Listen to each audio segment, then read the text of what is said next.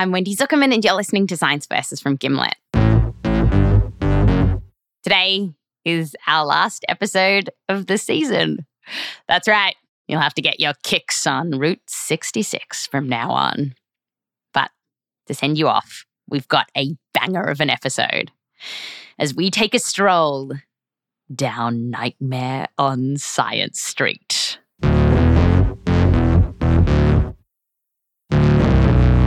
Okay, it's a dark and foggy night. And you're lost.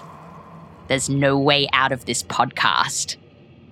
Except, of course, my way.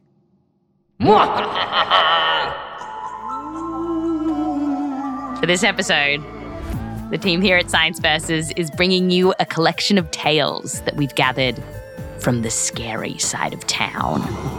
We've got it all. There's a nightmare in the ocean, a nightmare on land, a nightmare in your mind. There are stories of facing foes, taming terrors. There's even an adorable Labrador, a puppy. So spark up your Bunsen burners and step with me into the shadows. Nightmare on Science Street is coming up.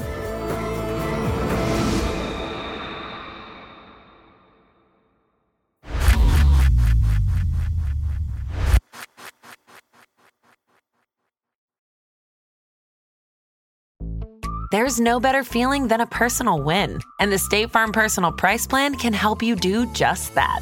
Talk to a State Farm agent today to learn how you can bundle and save with the Personal Price Plan. Like a good neighbor, State Farm is there. Prices are based on rating plans that vary by state. Coverage options are selected by the customer. Availability, amount of discounts and savings, and eligibility vary by state. Hey y'all, Marcy Martin here with a little Tampax story. One time I went on vacation in the Bahamas with some friends, and of course I got my period. I didn't want anything to stop me from living my best life on my trip, so I was like, why not be brave and try Tampax? Before that, I really just thought tampons were for adults, and I definitely thought they'd be uncomfortable. Guess what, y'all? They really aren't. It might take a few tries, but once it's in right, you shouldn't feel it, which is great. For a better way to period, just add Tampax. This episode is brought to you by Essentia. A better you starts with better hydration. Essentia is on a mission to inspire people to do what matters most. Their proprietary ionization process transforms water from any source into ionized alkaline water, providing water that's 99.9% pure with a pH of 9.5 or higher. Essentia overachieving H2O, the #1 ionized alkaline water. Shop now.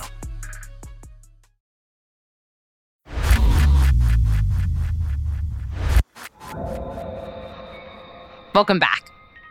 All right, so listen closely. Our first tale about a nightmare on Science Street comes from producer Meryl Horn.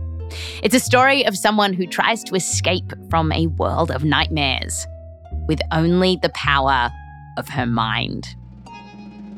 Meryl takes it from here. So I want you to meet Julia. She's German, and by day, she lives a pretty wholesome life. She loves to garden and hike, and she teaches yoga. But at night, things get darker. As long as I can remember, even when I was a teenager or younger as a kid, I've had nightmares. She doesn't really get recurring nightmares. Every time it'll be something different.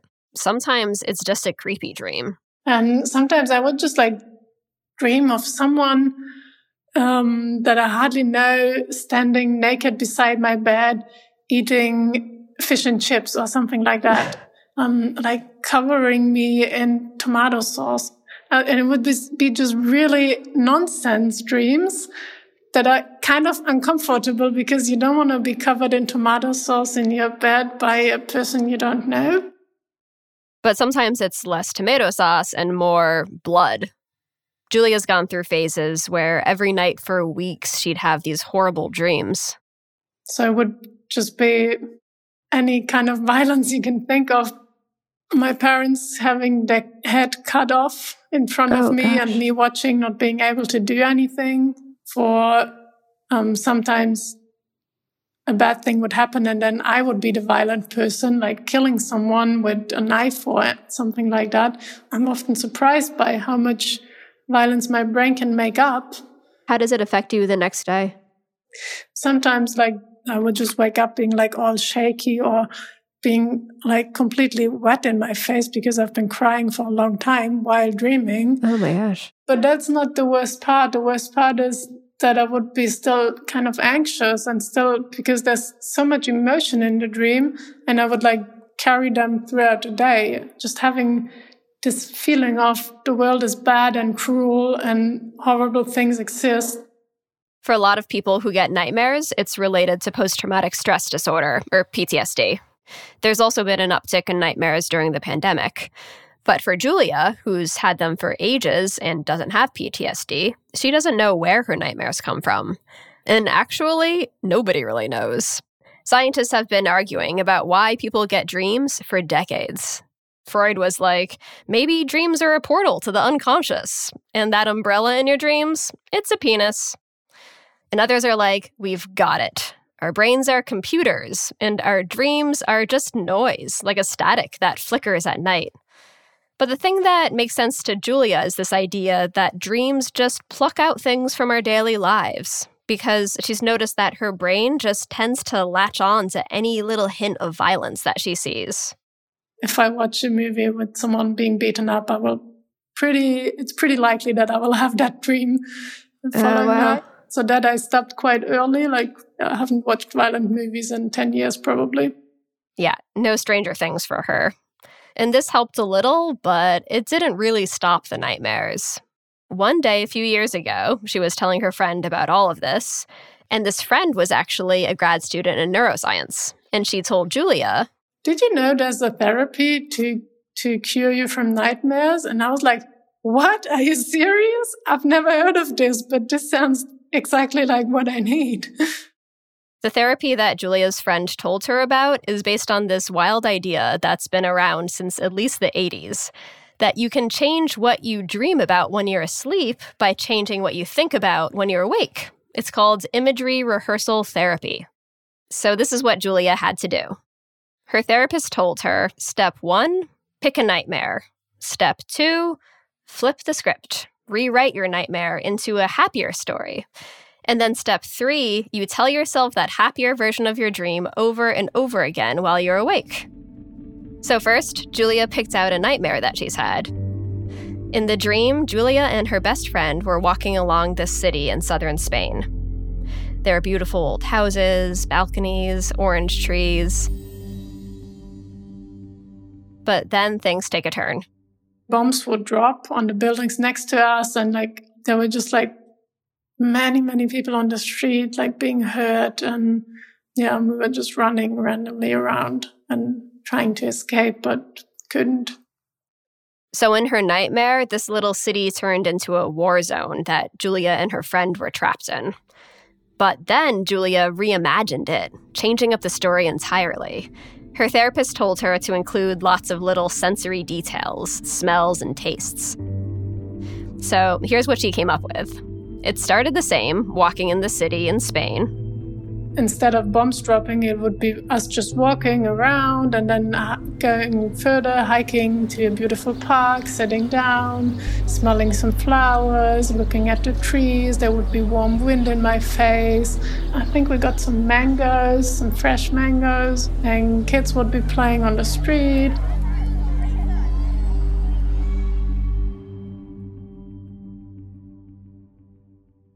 Julia typed up this nice version of the dream, printed it out, and then she read it to herself every afternoon for a couple of weeks. So for around 20 minutes every day, she'd picture this beautiful story really vividly.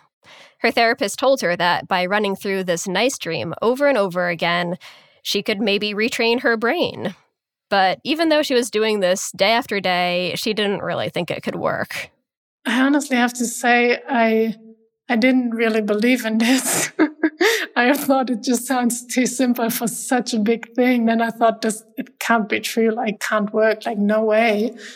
But weirdly, her nightmares started dropping off right away. On most nights, she'd go to bed and no bombs. After that, for a really long time, I didn't have any nightmares. So yeah, this worked for other bad dreams too, not just that one in Spain that she had practiced on. That training had taught her brain that she wasn't powerless against her nightmares. She could get out of them. And she was running wild with this new superpower.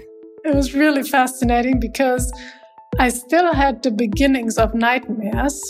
So I would still walk down an empty street at night and someone would be following me.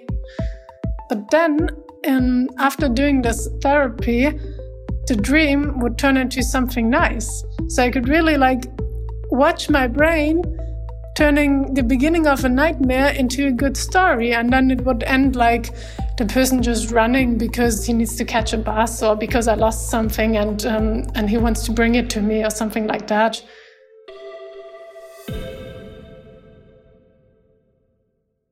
Zooming out, psychologists have been studying this kind of therapy that Julia got to work out how effective it is. Some studies, like one that tried it on Vietnam War vets, found that it didn't work at all. But then other studies are finding that it really works, helping 70% of people who do it. We're still figuring out what's going on here. But for Julia, it's been about 4 years since she did the therapy.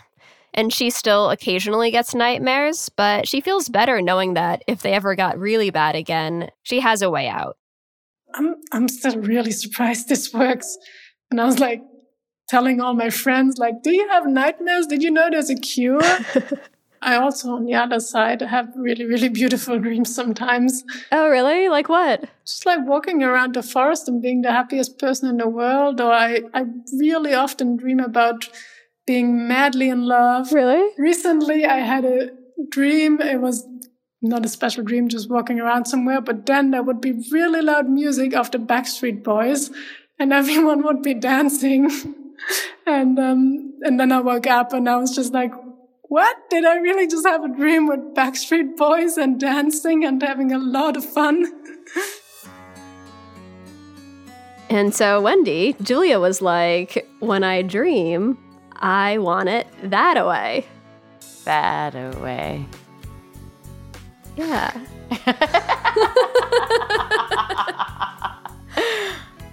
Can you tell me why? Because they were so nice. No, it's part of the Backstreet Boys. Tell me why. Ain't nothing but a heartbreak. Right, exactly. Thanks, Meryl.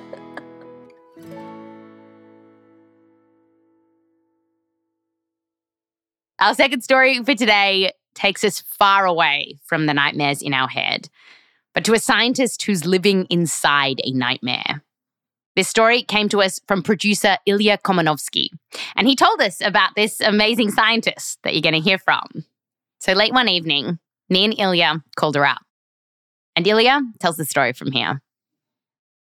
Dr. Olga Shpak studies bowhead whales out in the far east of Russia, in the Okhotsk Sea. And these bowheads were heavily hunted, and by 1960s, they almost died out.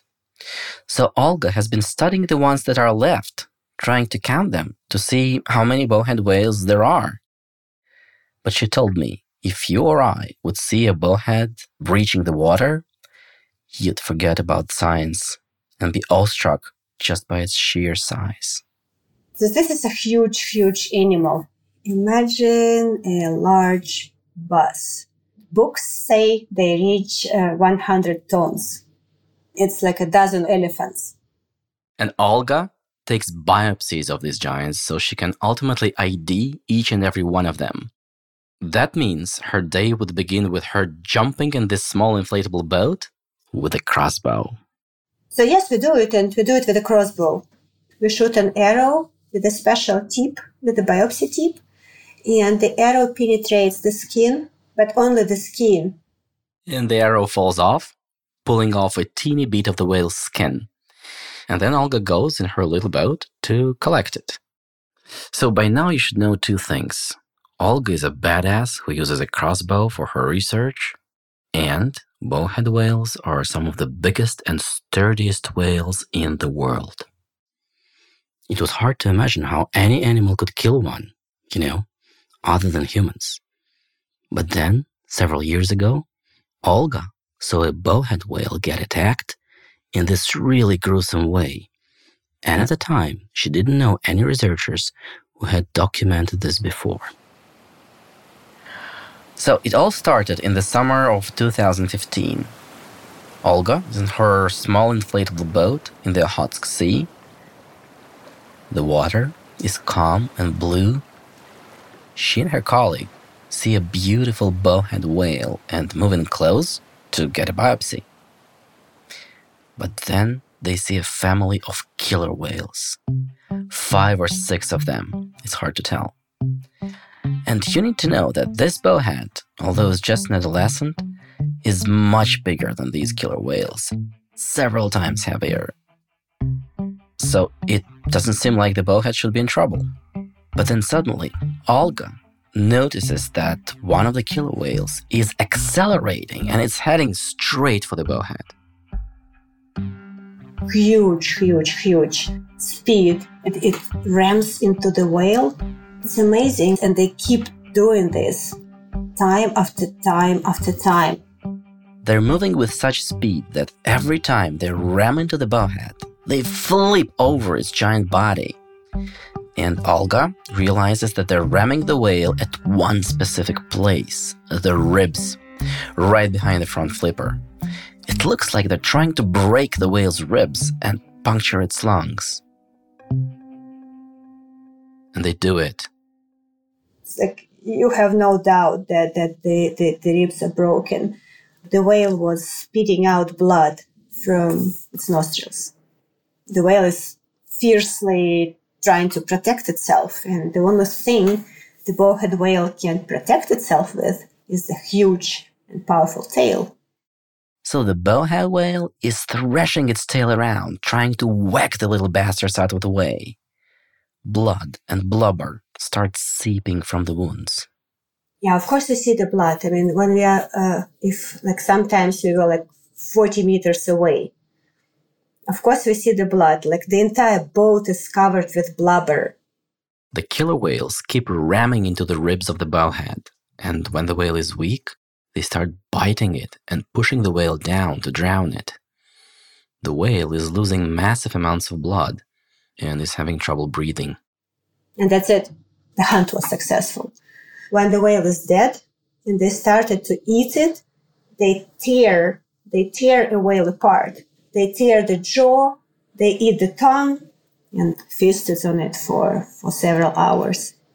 What does it feel like being in the middle of all that? Exciting. Exciting? Well, yes, it looks terrible, but just imagine how much adrenaline you get when you see this, and no matter how terrible it looks, it's nature, and it's very powerful. As a scientist, I must say it was exciting. Indigenous people in the Arctic knew that the killer whales could take down bowheads, and now Olga's team had filmed it so the world could see. But when you see it, you don't think that you're the first team of scientists that it's happening. You're just totally immersed in the situation. I just think now, we don't think much. We have too many things to do. So you're busy and excited and busy and excited.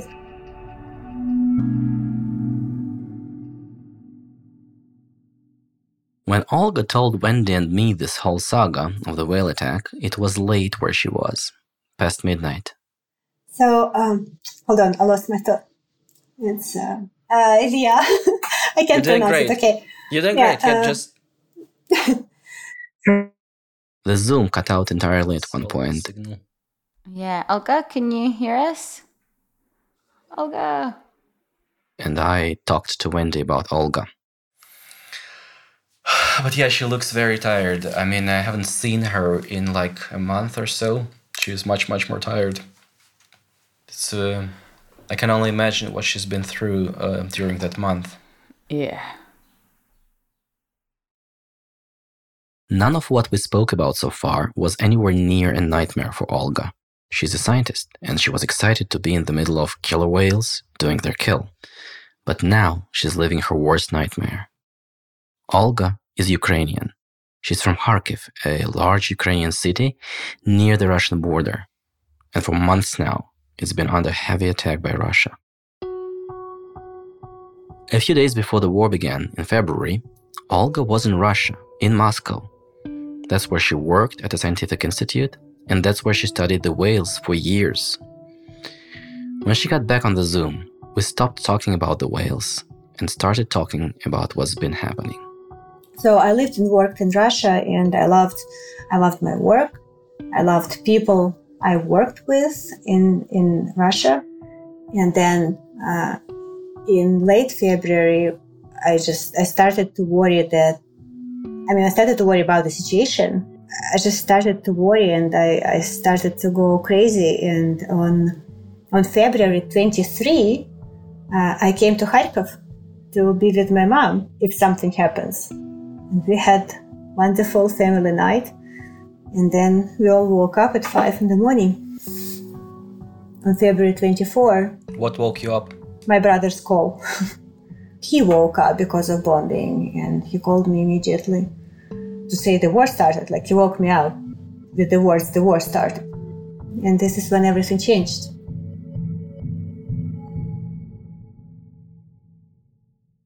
And now, Olga is a volunteer in Kharkiv, organizing food and medicine, anything she can. Like a couple of weeks ago, a friend of Olga's came to her. He brought pizzas. He brought a full car of pizzas. And he calls me and he says, I have a full car of pizzas, but I will only give them to children. So your task is to find a place where about 40, 50 children are concentrated. I'm like, okay. So she asked around and found out that lots of kids were hiding inside the metro station, like in a bomb shelter.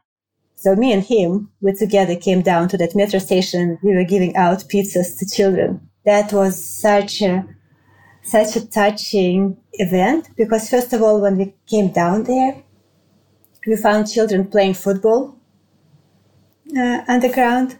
They had their new normal. And it's amazing to see this adaptation. Screaming, playing.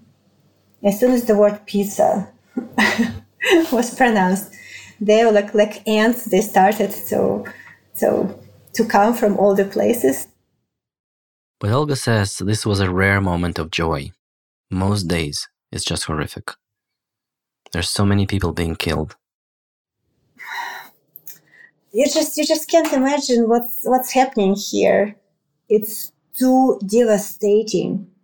To just distract yourself, or have you ever in the last months now been thinking about whales in your old work, or you just can't? Honestly,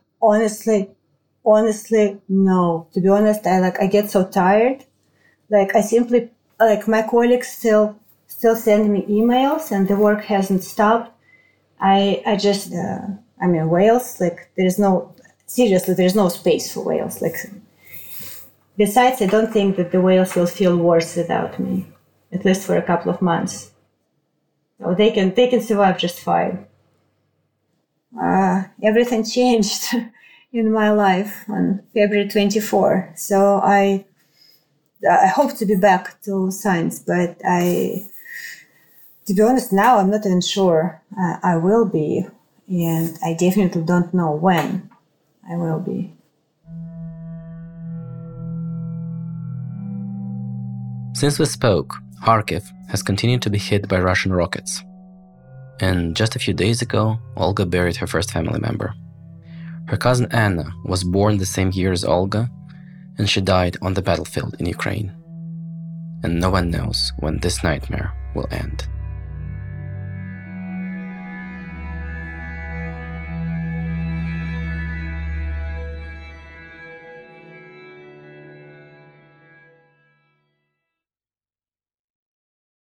Ilya Komanovsky is a science journalist from Russia. When the war started, he fled the country. He hosts his own podcast called Naked Mole Rat, which is in Russian. After the break, a stranger in leopard print confronts an adorable puppy. And things go sideways fast.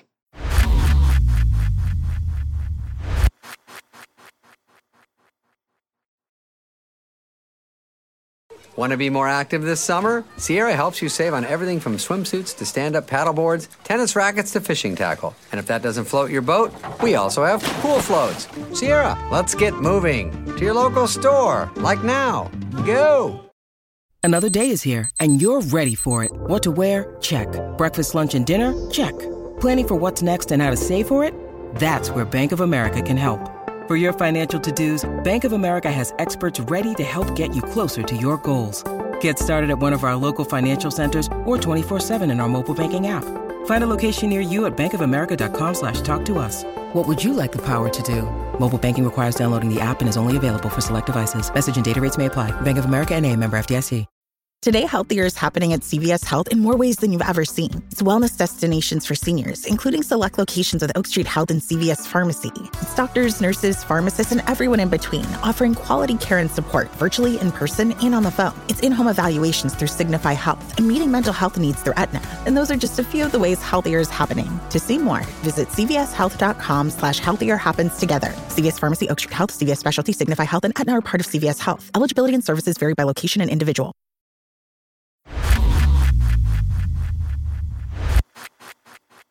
Welcome back. We have one final tale to spin for you. And for this, we're going to talk to my mother-in-law. Hello. Hi, Margot. Hi, Wendy. This is Margot, and we're here to talk about something that happened to her dog. They both live in Sydney, Australia. And Margot told me about the first day that she picked up little Luna from a batch of golden Labrador pups. And that was just gorgeous. There were all these beautiful roly-poly golden darlings, indistinguishable. She took puppy Luna home, and Luna did as puppies do. Well, she really liked chasing balls. Classic. It's a classic. Yeah, it is. Yeah, it is. And, yeah, just hang out with you and be charming. It's so cute. They're very cute. Luna quickly became part of the pack, following Margot and the family around everywhere, carrying her little teddy in her mouth as she went. She loved to romp and play outside. But then, one day, she started acting a little bit odd. Like, there's this ramp into the backyard at Margot's place. But Luna didn't want to walk down it. It just seemed really odd that she wouldn't go down. She seemed a little bit weak in the back legs, maybe. And then, spunky little Luna lost all her spark. The tail stopped wagging. I thought, this is really serious. So Margot took Luna to the vet. And at first they said, we can't see anything wrong. Just keep an eye on her. So Margot did. And Luna got worse. She took her back to the vet, to a different doctor. She had some suspicions and she gave Luna a very thorough examination and prodded around on her joints in her spine and hips. And she said, I think it might be rat lungworm. Rat lungworm? That's what I said. Had you ever heard of rat lungworm before? No, I was really horrified. What? It sounded so horrible. Rat lungworm. It's a small, clear, parasitic worm. But it got into puppy Luna. How? Well, the vet told Margot that Luna probably ate something that was infested with these parasites. And immediately, an image popped into Margot's head. It was just a few days before little Luna got sick. Margot had stepped out into the yard. And I saw her little puppy Luna and she was chewing something and I saw half a slug on the grass and I thought, oh, she's eating a slug, and thought nothing of it. They're called leopard slugs and they have like this leopard pattern, sometimes on all of them and sometimes from the waist down. Like a little dress. Leopard pants. And these leopard slugs are actually an invasive species that came to Australia from Europe. And they could be massive, like 8 inches long. Margot says it's about the size of a fat asparagus. Oh, goodness. So when Luna ate half, that's quite a lot of the slug. Yeah. And I had no idea this was a risk to her. And it was a risk. because hiding in the little pants of that slug was this rat lungworm parasite, which ended up wreaking all kinds of havoc on Luna. So what did her symptoms become? Oh, she got really weak. She could barely walk. She was very, very floppy and incontinent. It was heartbreaking. It was about 2 weeks of 24-hour nursing her. One of us slept with her in the night, and yeah, poor little thing. She was so sick. Luna became paralyzed from her waist down. And so we wanted to know why. Like, what's the science behind this freaky parasite? So for now, we're going to leave little Luna, and spoiler alert, she's going to be okay. And producer Michelle Dang is going to get to the bottom of this rat lungworm. Yeah, all these ideas were swirling around. Rat, lung, worm, but then also slugs? It was like someone was picking a bunch of words out of a hat. And I was super curious. What were these things doing to Luna? So I found a scientist who's an expert on both these parasites and slugs. And right away, she blew my mind. Slugs are in fact snails. They're just different degrees of this shelllessness. So there are some snails that have no shell. And then there are also snails that have internal shells. This is Janie Kim. She works at the Bishop Museum in Honolulu in malacology, which includes snails and slugs. And yeah, only once in a blue moon will you hear a malacologist like Janie say the word slug. It just slips out sometimes, but yeah. Okay, so let's get to the stuff of nightmares. The little rat lungworm parasites lurking inside the slug, which ended up in Luna. The first thing you need to know is that from the parasite's perspective, Luna was actually an accident. The parasite did not want to end up there.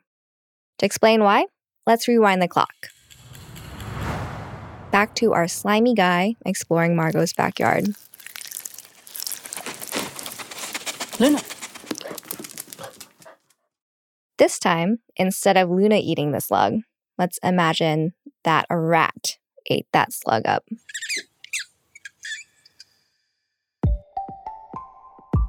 The parasite has a happy little life cycle inside this rat. It actually makes babies that will hatch inside the rat's lungs. And the larvae are coughed up by the rat and are swallowed and excreted in the feces of the rat. Then Wait, I back you up too. Did you say that the rat coughs up the parasite? Yes. It's kind of gross. It's like it has something in its throat, right? Or in its lungs. So it's like coughing that up. Yeah, the rat coughs the parasite up, just enough to be swallowed. And then they get pooped out into a fresh turd, which the slug comes along and eats. And to a slug, this turd is a tasty treat. A lot of snails are detritivores, so they're like the garbage men of the forest, I guess. So they'll eat like leaf litter and things on the ground and decaying plants and also poop. So the slug eats the poop because that's what they do. They clean up the forest floors. And oddly, the parasite also needs the slug for its life cycle. It grows up there, graduates from parasite high school. And Janie's found that slugs can get pretty infested with these parasites. We found that there could be up to millions of parasites in a single specimen. Wow, that is a lot. Yeah, and when we found that out, it was just like, oh my goodness, this could be really bad for somebody if they ate this. Really bad for somebody, or somebody's dog, like Luna.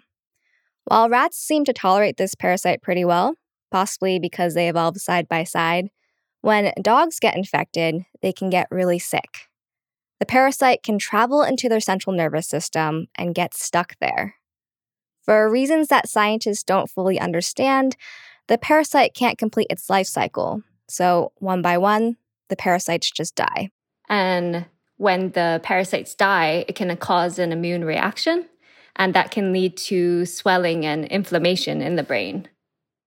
This is what was happening to Luna. The parasite caused inflammation in her nervous system, which made it hard to walk.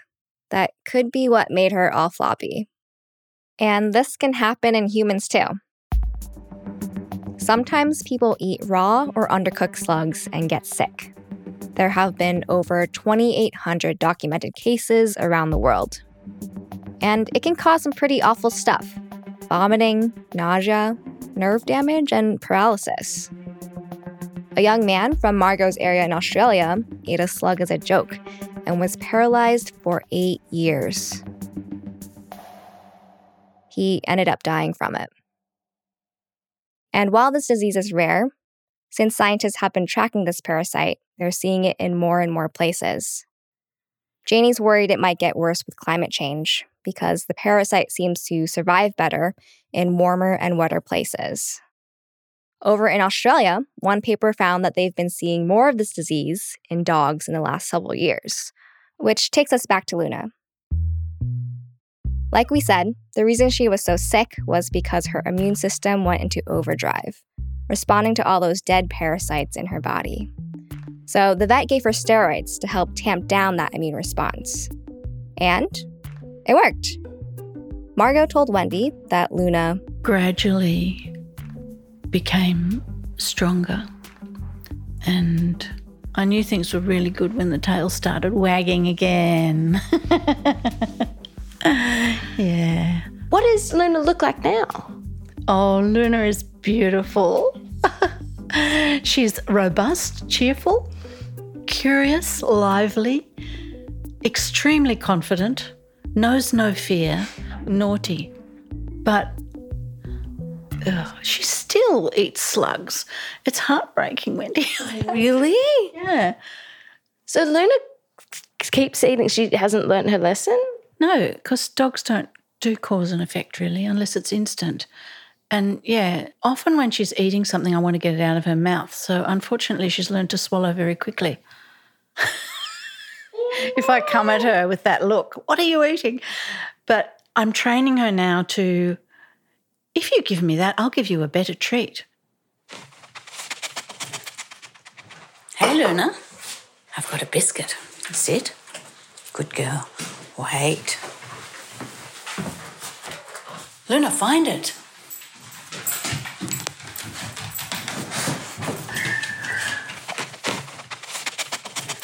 You found a good girl.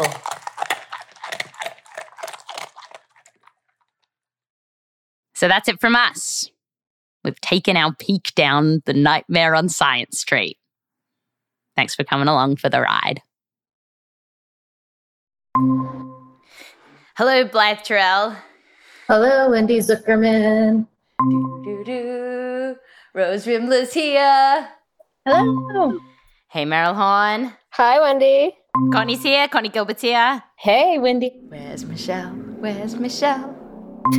Hello. All right, team. It's our last citations for season 12. Dun, dun, dun. Let's make it a goodie. How many citations in this week's episode? 96. 96. If people want to see these citations, where should they go? Click on the link to the script in the show notes. I like that. That was beautiful. Michelle, on Instagram this week, what's going on? So there's going to be a really cute roly-poly Labrador, and there's also going to be some really pretty snails from Janie. They're very pretty. So if people want to see them, it's at science_versus. If you want to keep in touch with the show while we're out, you can tweet me at Wendy Zook. And now to finish us off, Blythe, what have we got? You are about to hear some of our very favorite moments from this season. Enjoy. How do you feel about being my trusty sidekick? I feel emasculated. I'm smiling. I do feel some tingles. I feel really good. The closest thing I can think of is like Goosebumps, but it's not Goosebumps though. It's something different. Oh, that is who I wanted. Like, that's who I am. Were they saying happy birthdays? They sang Mazel Tov, Mazel Tov, Mazel Tov, Mazel Tov. Is it like poop at that point, or is it something different? It's more mushroom soup, I would say. This is the most obviously, incontrovertibly deliberate fraud I've ever seen. You listen to your own podcast. Cell phone there, Wendy. You and your mom. So she was here. She definitely made her voice heard. How would she feel? I think she'll be quite happy we're talking about her today, if you ask me. Thank you so much for listening and laughing with us. We love making the show and we couldn't do it without you.